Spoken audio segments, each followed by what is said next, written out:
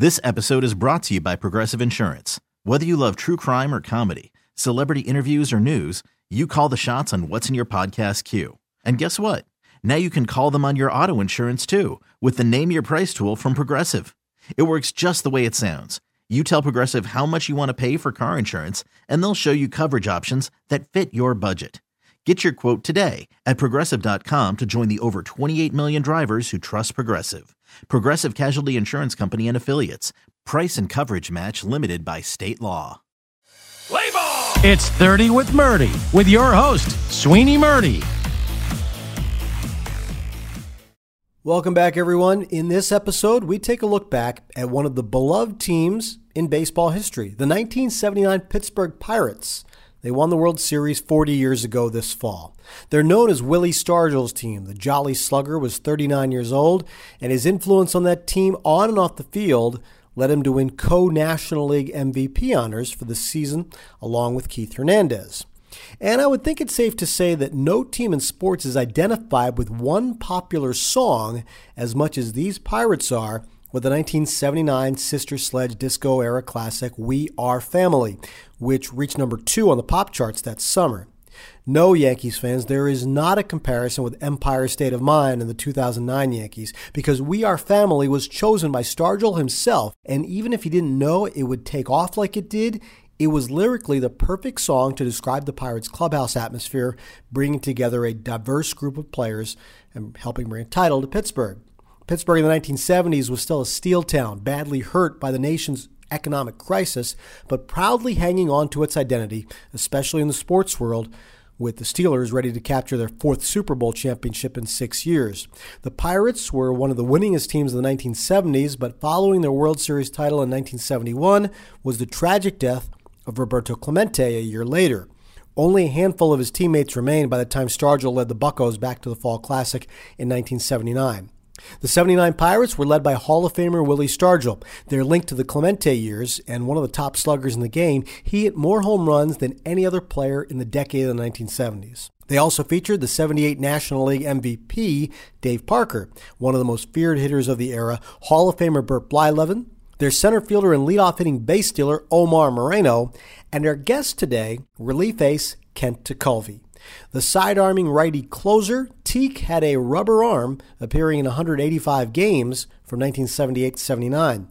With 31 saves in 79, Tekulve finished 5th in Cy Young voting and 8th in MVP balloting. Tekulve pitched in over 1,000 Major League games over 16 seasons with the Pirates, Phillies, and Reds. He spent 12 of those 16 years in Pittsburgh and later went on to become a Pirates TV analyst. The only World Series he was ever a part of was with the 79 Pirates. He was on the mound to record the final out of Game 7 as the Pirates beat the Orioles after trailing 3-1. Kent Tekulve will take us on the journey of the 79 Pirates, managed by Chuck Tanner. They were one of the powerhouse teams of the early 70s, but had been overtaken by Cincinnati's Big Red Machine and the LA Dodgers and their cross-state and NL East rival Philadelphia Phillies. 9 games out in the middle of May in 79, the Pirates were still only 37-34, 6.5 games out through the end of June.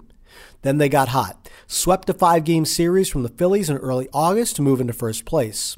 Holding off a late charge from the Montreal Expos, the Pirates won the division by 1 game, swept the remnants of the Big Red Machine in the best-of-5 NLCS, and then finally the 7-game victory over the Orioles in the World Series. Stargell was the MVP of both postseason series. One of the many turning points came, oddly enough, in the middle of a rain delay at Old Three Rivers Stadium, as you will hear Tekulve tell us the story of how the 1979 Pirates became the We Are Family Pirates forever.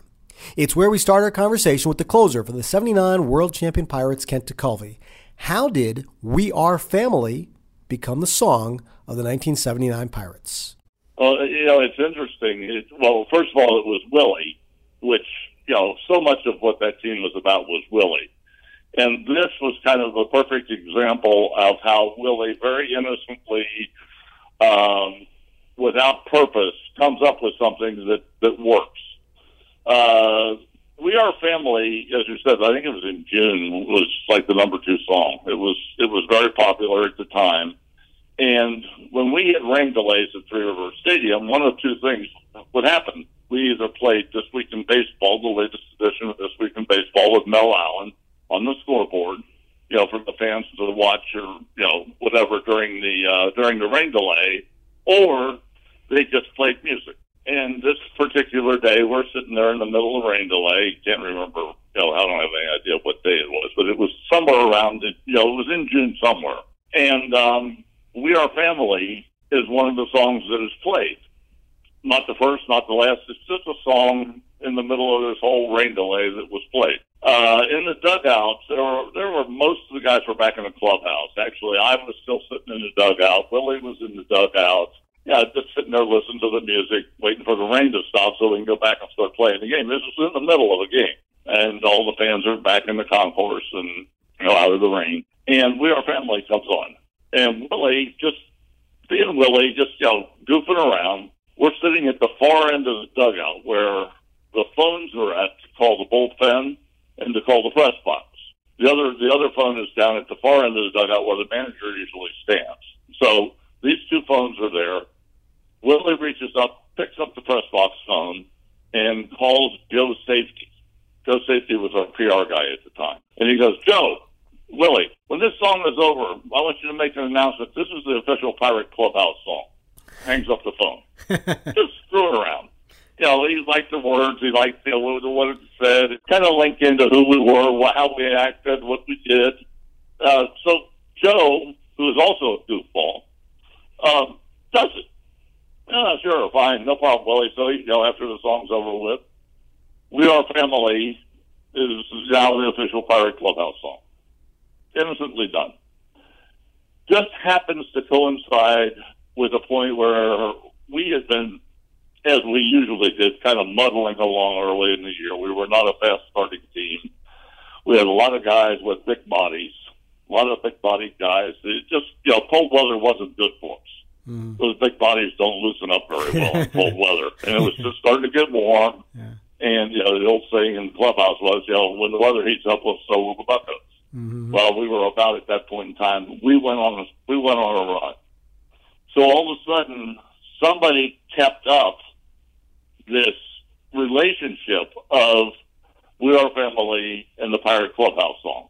Still not officially involved with anything. Just for some reason, it was Willie had said it, so it kind of stuck in somebody's mind. Well, then all of a sudden, we're playing better. I think we were like in third place and 6 games out or something like that at the time. And all of a sudden, we're playing better, and all of a sudden we climb, and eventually we go into first place. As this builds, and it's probably really kind of takes over around the time that we had the back-to-back weekends where John Milner hit the pinch hit home run, grand slam to beat the Phillies in Pittsburgh, and then the following weekend, Ed Ott hits a grand slam home run, both of them off Tug McGraw. Yep. Come back, beat the Phillies, and all of a sudden that's kind of when you start getting the feeling, hey, something special's going on here because we got some strange stuff going on. It was shortly after that period of time where somehow or another We Are Family, somebody made the decision that We Are Family was going to replace Take Me Out to the Ball Game at the 7th inning stretch. And we continued to play well, and it just grew from there.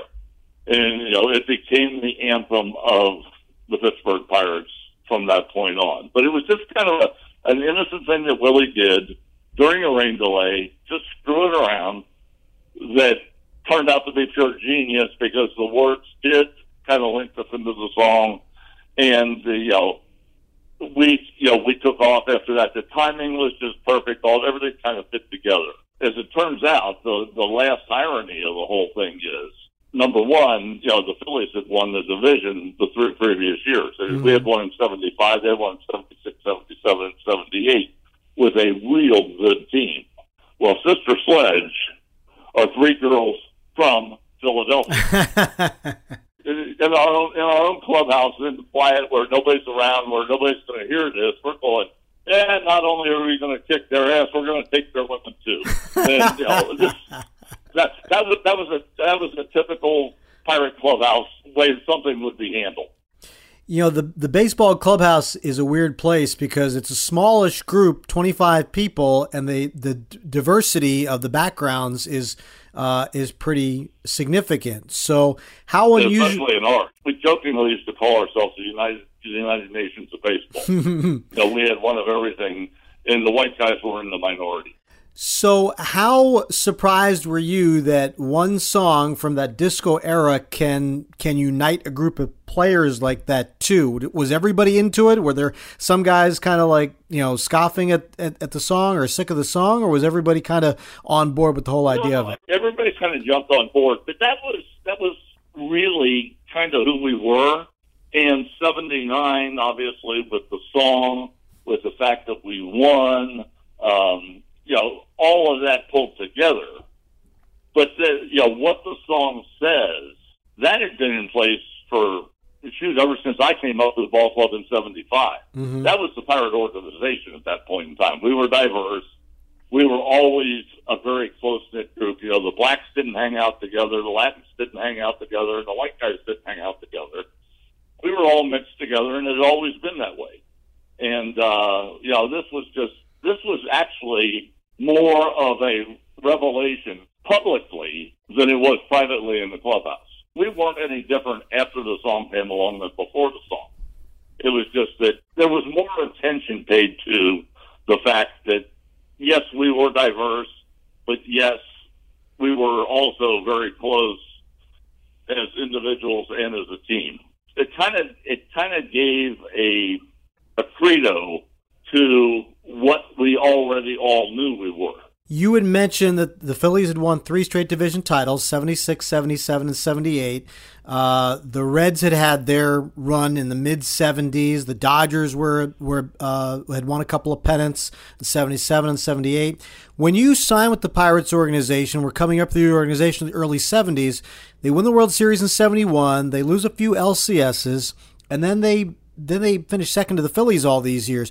Was there some sort of a sense that with some of the players getting older, like Willie Stargell, and free agency was going to make an imprint soon, was there some sense that, you know, the Pirates' run was maybe coming to an end, or you were underachieving a little bit? Was there any sense of that in 79? I don't think so. I think, you know, what we realized was, basically, what had happened was the Philadelphia team had come up with a whole bunch of good players. When they made their run, they kind of made their run the way we had made a run, which was, you know, homegrown players. So, you know, it's not like we played bad. They played really good. Prior to that time, there really wasn't a team that you could count on, you know, that had the kind of talent that could challenge us year after year after year. And all of a sudden, here comes this Philly group. Doesn't hurt anything that, you know, we're in the same state. Doesn't hurt anything that we're in the same division. It was just we were challenged. And what set up 79, what our whole focus going into 1979 was what had happened in 1978. In the middle of August, we were like 12 or 13 games back. And we made a run. And we actually took them to the last weekend of the series. They beat us by a game in 78. And our whole mindset going into 79 was, let's not let them get that far out in front, because we know we can play with them later in the summer. Our typical slow start, you know, is what put us so far behind. There really wasn't much thought about the fact that, you know, we were getting older, but I guess as players, you really don't think about that. You may think about it if you're in, you know, if you're in a city with a team that is not playing well, hasn't played well the past couple of years, you know, this may be time where you need to roll this team over and start, you know, rebuilding it. That hadn't happened really in Pittsburgh. I mean, we had played well in the 3 previous years. We had just been beaten by a better team, you know, in the Phillies. As it turns out, the 2 turning points in 79, it was the back-to-back weekends with the back-to-back Grand Slam home runs off of Tubman McGraw, one in Pittsburgh, one in Philadelphia, both on the game of the week. So it kind of gave us the feeling, okay, this year is going to be different. You mentioned Willie Stargell and his leadership. That starts from the idea that he was a tremendous hitter. What was he like as a guy who was coming up to the plate 4 times a night and had the ability to hit the ball out of the ballpark. His presence at the plate and his leadership style. First of all, you got to remember, I think Willie only played like 108, 112 games that year. Mm-hmm. He was hurt quite a bit, even though he ended up winning the co-MVP with Keith Hernandez. We were a much better team when Willie was in the lineup than when he was out. So, but he was Willie, and he changed the way everybody else, had to play the game because he was in the lineup playing. He was the guy that we looked to, number one, to be the guy in the big spot to come through, which he did continually throughout the course of the year, and particularly, the last month and a half or so of the regular season plus the postseason. He was that guy. And he was the guy that all the other 24 guys in the clubhouse looked at, almost being jealous that, God, I wish I could be that guy. Because he's that good. And, I know I can't be him, but I want to be as close to him as I can be. Because he is really good. And so, that wasn't only our perception of it. That was the opponent's perception of it. Mm-hmm. So our team was totally different on days when he was in the lineup as opposed to when we were out. Now, the fact that he missed, 50 games that year or whatever it was over the course of the year speaks so much to the jobs that Bill Robinson and John Milner in particular did. Mm-hmm. Originally, when we came out of spring training, they were supposed to be our left field platoon. Well, all of a sudden, Willie started missing games. So, what they did compared to what they were expected to do at the beginning of the year, and the fact that it was, they were playing left on left, right on right, really stood out as far as, it had so much to do with the success that we had in the 50 games that Willie wasn't in the lineup. And for a while, Bill Robinson, he'd come in every once in a while, play third base, probably more early in the year. Stennett was playing second, Garner was playing third, and either Garner would need a break or somebody get dinged for a couple days or whatever. Stennett would be out, and Garner would have to go play second, so Robinson would come in to play third because we didn't have Padlock yet. Yeah. So those two guys and their ability to play much more than they were expected to play, plus playing in situations that they weren't supposed to be in. We win that division eventually from the Expos by 1 game. If everybody doesn't step up to fill the spot, the void that is created when Willie is missing, we don't get there either. So as much as what Willie did when he was in the lineup, is also that worked in combination with what all these other guys did when he wasn't in the lineup. What about Dave Parker? I mean, he's a guy who could very well be in the Hall of Fame, and he's not. So I think we have a tendency to forget 77, 78, 79, what kind of a powerful force he was in a lineup. Every time you hear something negative about Dave Parker, it's usually not about how he played the game. It's about something else that happened around it.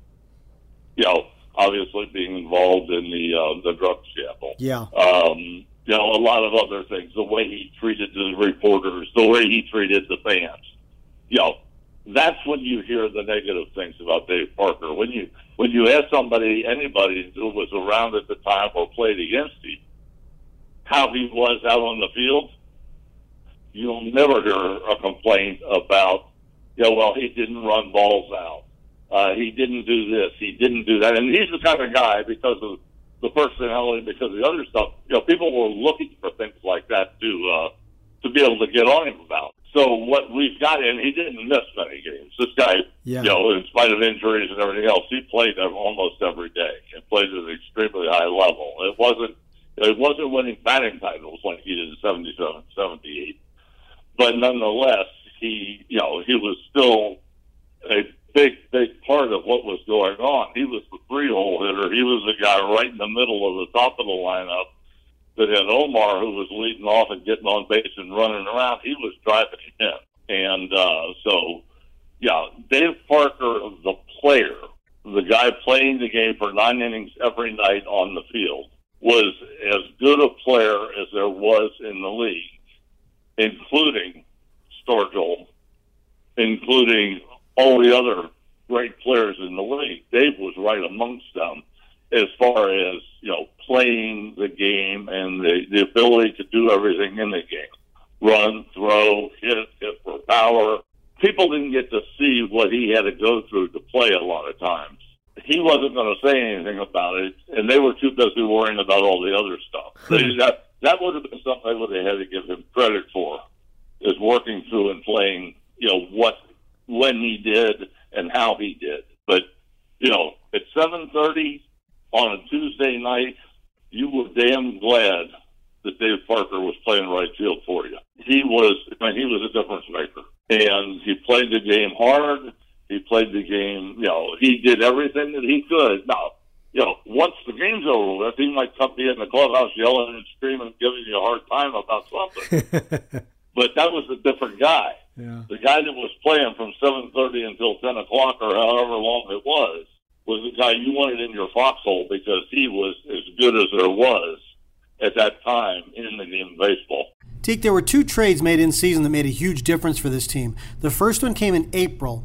Unusual time for a trade, and it was a very unusual trade, actually. The Pirates sent Frank Tavares, the starting shortstop for the last 5 years, and one of the top base stealers in the league. He was sent to the Mets for Tim Foley. It was a starting shortstop for starting shortstop trade. Why was this one made, and why was Foley a better fit for that team than Tavares was? Timmy was a better fit for us for a couple of reasons. The things that Frankie brought to the table, he was a guy that could run and steal bases. That was part of his package that we were giving up in this trade.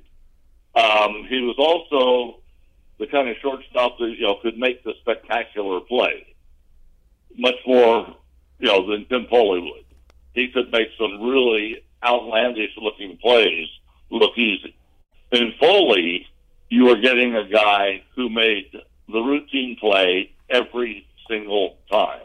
And you got a guy who was a contact type hitter, wasn't the kind of guy who you're going to put in your lineup and he's going to make a winner out of a loser.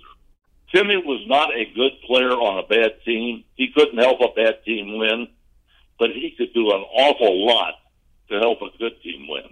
He hit second behind Omar. He would stand there forever and take strike after strike after strike. In at-bats over the course of time, he would take a whole ton of strikes, waiting for Omar to get a chance to run. Because Omar was on his own, and Omar pretty much ran when he got the jump, he was running. Well, Foley would stand there and be in an 0-2 count or a 1-2 count constantly. You got 2 things with Tim Foley that you lost with Frank Tavares.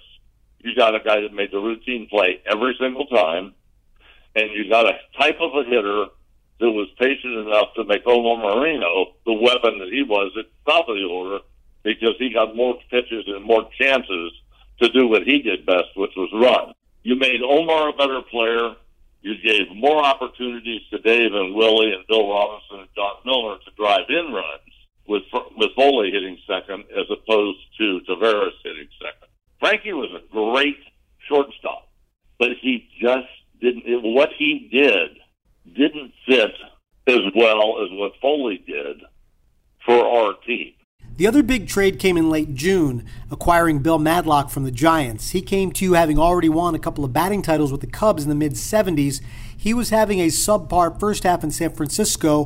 What did his addition do for your team? We became a much better team. Again, we'd already done it once early when we got Foley.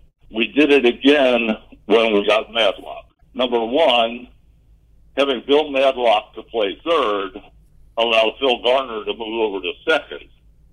And he was a much better second baseman than he was a third baseman. Madlock, also, as you mentioned, he's hitting sixth on a team, and he's got a couple batting titles in his pocket already when he comes over. Yeah. And, batting title guys usually don't hit 6. He never got upset about that because of the fact, and it was a combination of two guys. It was Willie and it was and Chuck when he first came over. He had never played on a really good team, and this was his first experience playing on a team that was really good, had a lot of expectation. His job was, number one, to come in 6th and hit behind Parker, Stargell, or Milner, or Robinson.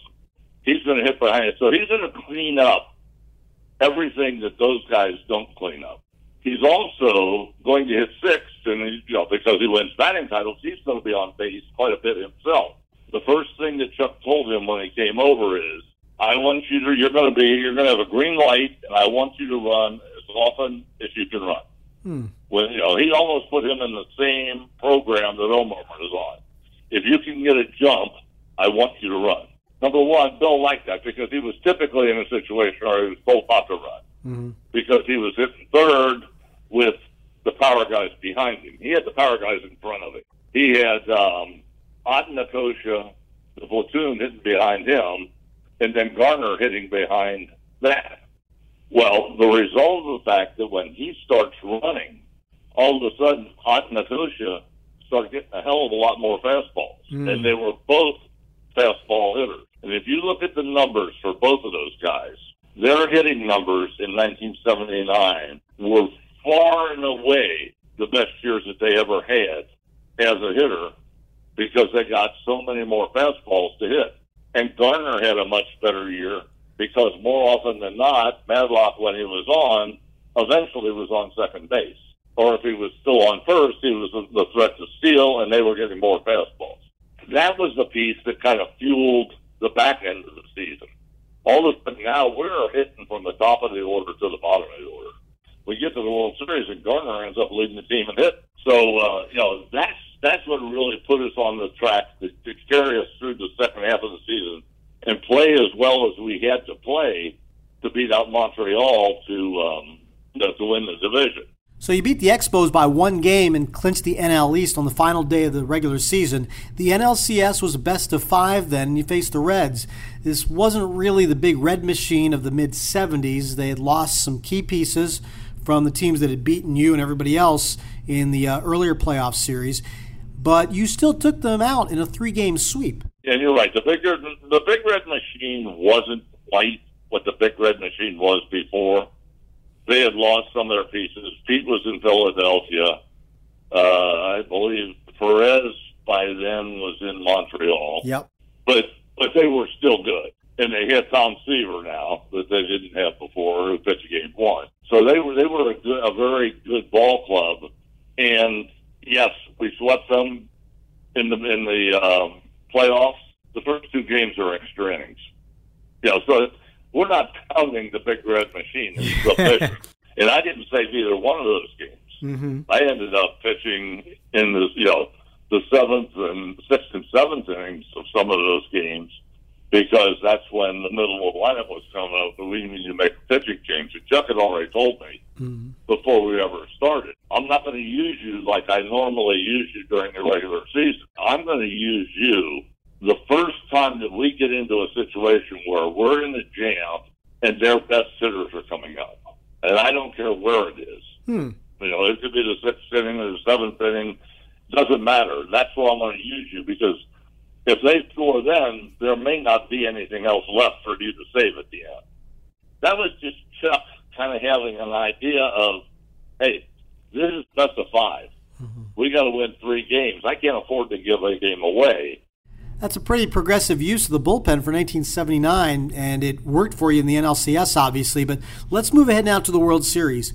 The Orioles jumped out to a 3-1 lead. Baltimore scored 17 runs in games 3 and 4 combined. So you're heading into Game 5. Only 3 teams in World Series history to that point had come back from a 3-1 deficit and won the series. And before Game 5, Chuck Tanner, your manager, his mother passed away. What was happening inside your clubhouse, and how did you turn things around? We didn't play as well as we could the first 4 games of that World Series. We weren't hitting at all, and we weren't scoring the kind of runs that we normally scored. And pitching as well as we had pitched all year long. So we fall in this 3-1 hole. I am very grateful that people forget things over time, because when you look at that 3-1 hole that we were in, I blew a 3-run lead in the 8th inning, the 4th game, to put them up 3-1. I didn't exactly star in that game and do what I was supposed to do, and we ended up in this 3-1 hole. Fortunately for me, we come back and we win the next 3 games, and I saved 6 and 7, and everybody forgets about 4, and I'm the greatest thing since sliced bread. The last 4 guys in the clubhouse, after we lose on Saturday night and we're down 3-1, are myself, Willie, Parker, and Garner. And we're just sitting around talking about, being down 3-1. Willie, he always claimed that a lot of what he had and a lot of what he was teaching us came from Roberto. That he learned how to handle situations from Roberto, and this really wasn't his original stuff. He was just passing on what Clemente had taught him when Clemente was the guy that was the leader of the club. But we're sitting there talking, and he goes, "You know what? We may lose this series. I mean, 3-1 is not where we want to be.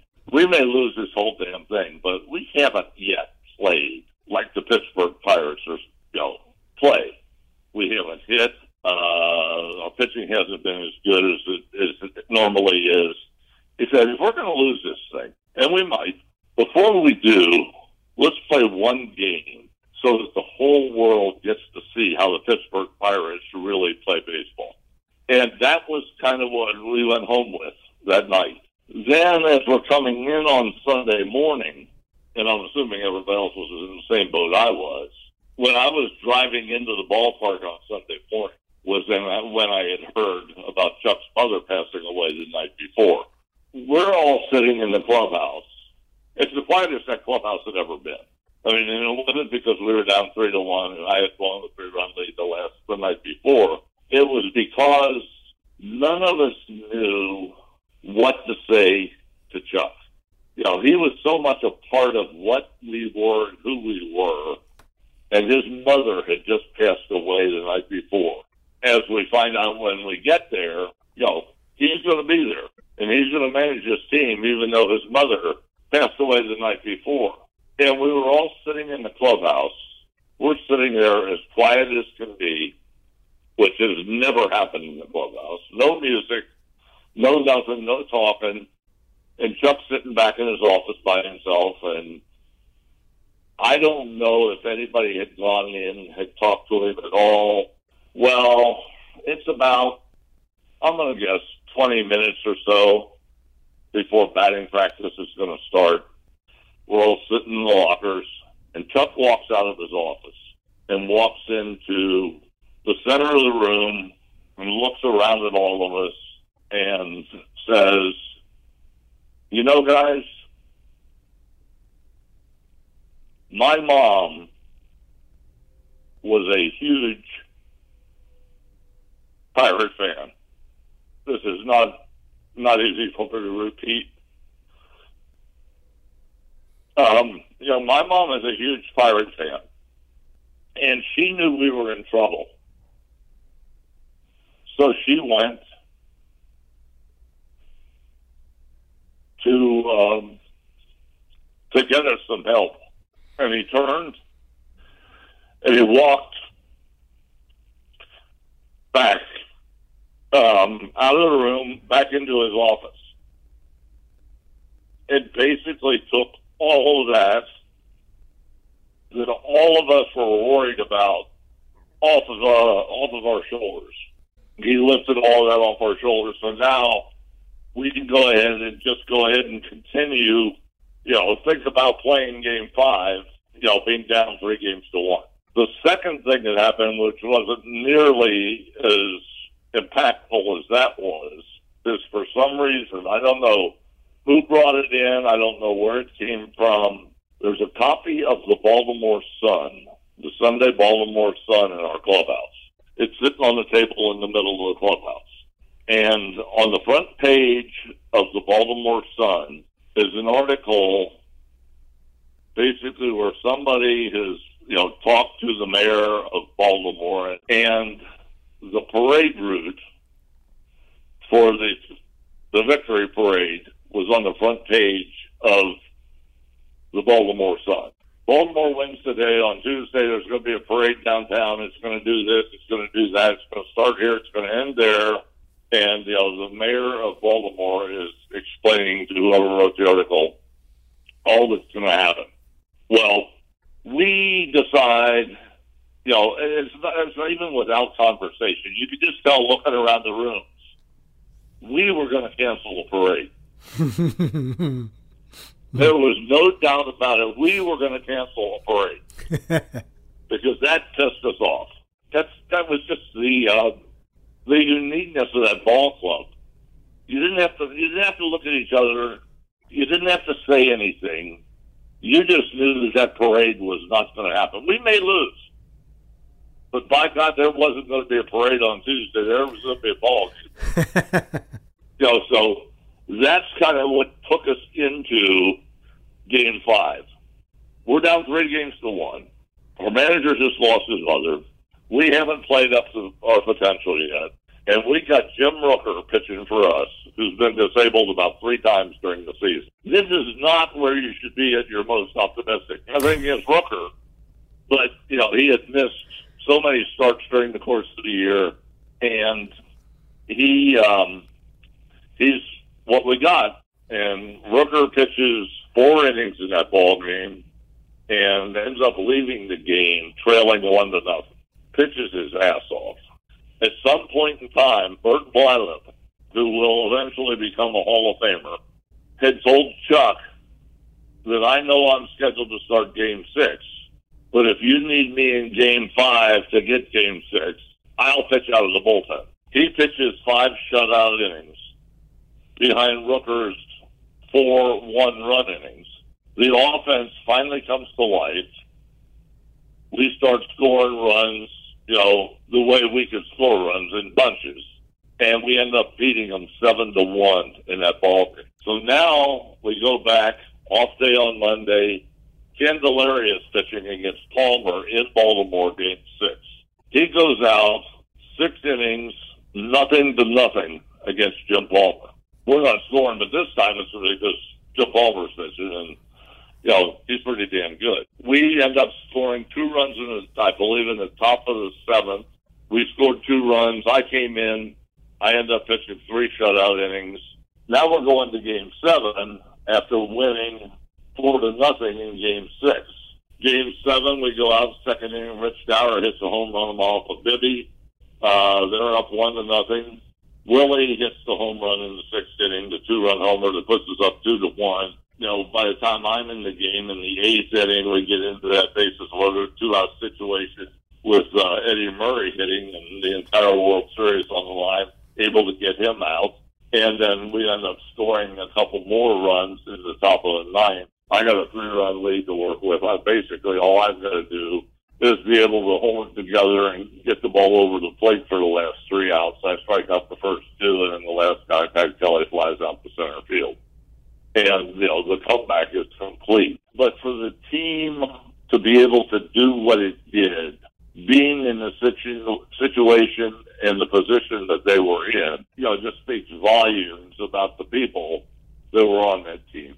I want to ask you one more about the city of Pittsburgh to kind of put this in perspective of what it meant, because in the 1970s, some tough economic times, and a working-class city like Pittsburgh, the Steel City, had seen its share of suffering. In fact, the Pirates' attendance in 1978, the year before, was under 1 million for the first time in the decade. So you get to 79. What kind of sense did you get that it meant to the people of the city then, and how it still resonates now? Western Pennsylvania, and particularly Pittsburgh, the city of Pittsburgh, was in the worst of worst times. The steel industry had completely collapsed. I mean, there were generations that had worked in the mills. That's what they knew. Their dad had worked in the mills. They were working in the mills. Their grandfather had worked in the mills. This whole city ran on the steel industry. It wasn't quite what it used to be, say, back in 1960, where, although the image was still there, this big black from the steel mills just hanging over the city all the time. It wasn't quite that. That part of it was gone. But, what had happened was, the whole economy, everything had collapsed. We win the World Series in 1979 in the middle of the Steelers in January of 79 winning the Super Bowl. And again in 1980, they win the Super Bowl again. So we have won Super Bowl, World Series, Super Bowl for a bunch of fans, and didn't think about this at all at the time when it happened. Had nothing to do with why we won. Mm-hmm. It's the only World Series I was ever in. As far as I was concerned, it was 25 Pirates against 25 Orioles. That was what I was focused on because I didn't know any better. Yeah, I didn't know. Willie had a better idea because he had been through 71. But in 79, with the Steelers winning, us winning, and then the Steelers winning, first our part of winning, going into the cold winter, cold months of the year, and on the heels of the Steelers had won the Super Bowl the year before, it gave these people who really didn't have much at all to be proud of. There was nothing going right in their lives. Their jobs were gone. The economy, the city was, was just a mess. And it wasn't going to get any better for a while. It gave those people something to be proud of, something to think about to at least while they're watching a game for 3 hours, to get away from how bad everything is, to feel good about their baseball team, to feel good about their football team. And we provided a stretch in there at probably the worst time in the history of Pittsburgh. And again, had nothing to do with us doing it on purpose. It just was time. It was just that it happened when it did. Those people had an opportunity for a couple hours to feel proud about where they were, feel happy about where they were, feel proud about their teams, feel good about what was going on in a time when there really wasn't anything else to feel good about. The celebration that we had down in Market Square after we had won the World Series. And a couple different people spoke. Not everybody spoke. But again, it was Willie. It's one of those things Willie just had a knack of doing. Now, this is after we win on Wednesday, fly home Wednesday night, go up to Newcastle on Thursday, bury Chuck's mother, and then come back on Friday for our parade and celebration downtown. So this is where we're at. But Willie, during his comments, makes the statement, and I believe the words were something along the fact that you could be proud that you come from a city of nothing but champions. And to this day, 40 years later, when people refer to the city of Pittsburgh, and I'm talking about a lot of sports commentators, a lot of national sports commentators, they still refer to Pittsburgh as the city of champions. And when you think back and think that you were just a small part of being able to provide to those people at that time something that 40 years later is still going to be, what Pittsburgh is remembered for, what Pittsburgh is thought about. It's almost overwhelming. For me, that's something really that kind of every time I think about it, I just smile. And I'm not smiling as much because, we were able to win the World Series or the Steelers were able to win the Super Bowls on both sides of it. The biggest reason why I'm smiling is the people that were suffering so much throughout that time. And, that phrase, that period of time, those 3 seasons, the 2 football seasons and the baseball season, changed people's perception of who they were and, what they were going through.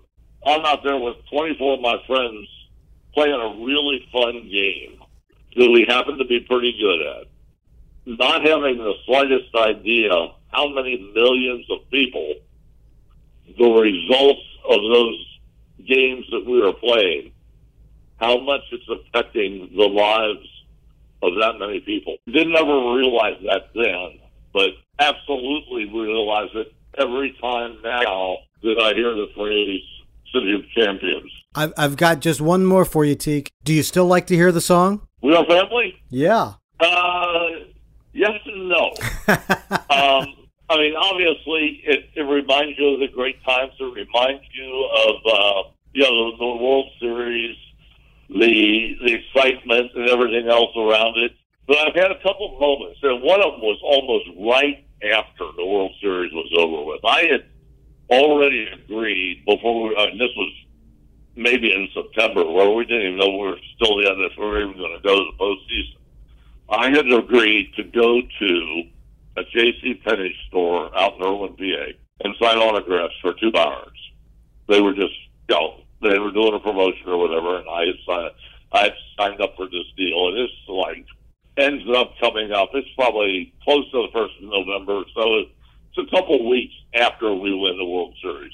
Now, I'm in a JCPenney store, sitting at a table with people lined up all the way out the front door. Everybody, and within 50 miles seems like it's there. And I'm sitting at this table, and there's another, this is like a long, one of those fold-up tables. And there's another one just the same size behind me with one of those, I don't know, what's a $100 JCPenney record players sitting behind me with the speakers that are about 3 foot high, and they weren't the highest of quality speakers, for 2 hours with 145 playing over and over and over again of We Are Family on that thing cranked all the way up. Just think about having a set of headphones on, cranking them all the way up for 2 hours and listening to the same song over and over and over again. That kind of dulled a little bit on the song, but I don't know if hearing the song makes me that happy anymore. What I do know is hearing the song in a place where there's a bunch of people and looking around and seeing nothing but smiles and people looking back at you like, yeah, you were a part of that. That's good. The stereo for 2 hours, not so good.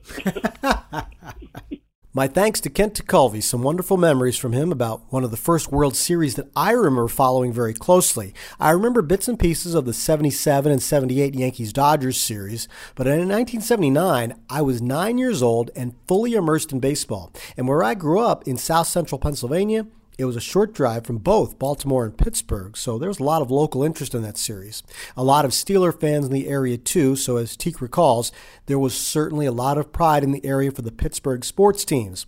And even as the Steelers won more Super Bowls later and the Penguins won a few Stanley Cups, that same energy hasn't been felt since the late 70s for all the reasons that Tekulve mentioned. And of course, the Pirates, despite a good run with Barry Bonds and company in the early 1990s, still haven't been to the World Series in the last 40 years. If you're new here and like what you hear, please check out the 30 with Murdy archive at radio.com, Apple Podcasts, or wherever you get your podcasts. Please subscribe and review. And until next time, I'm Sweeney Murdy. Thanks for listening. This episode is brought to you by Progressive Insurance. Whether you love true crime or comedy, celebrity interviews or news, you call the shots on what's in your podcast queue. And guess what? Now you can call them on your auto insurance too with the Name Your Price tool from Progressive. It works just the way it sounds. You tell Progressive how much you want to pay for car insurance, and they'll show you coverage options that fit your budget. Get your quote today at Progressive.com to join the over 28 million drivers who trust Progressive. Progressive Casualty Insurance Company and Affiliates. Price and coverage match limited by state law.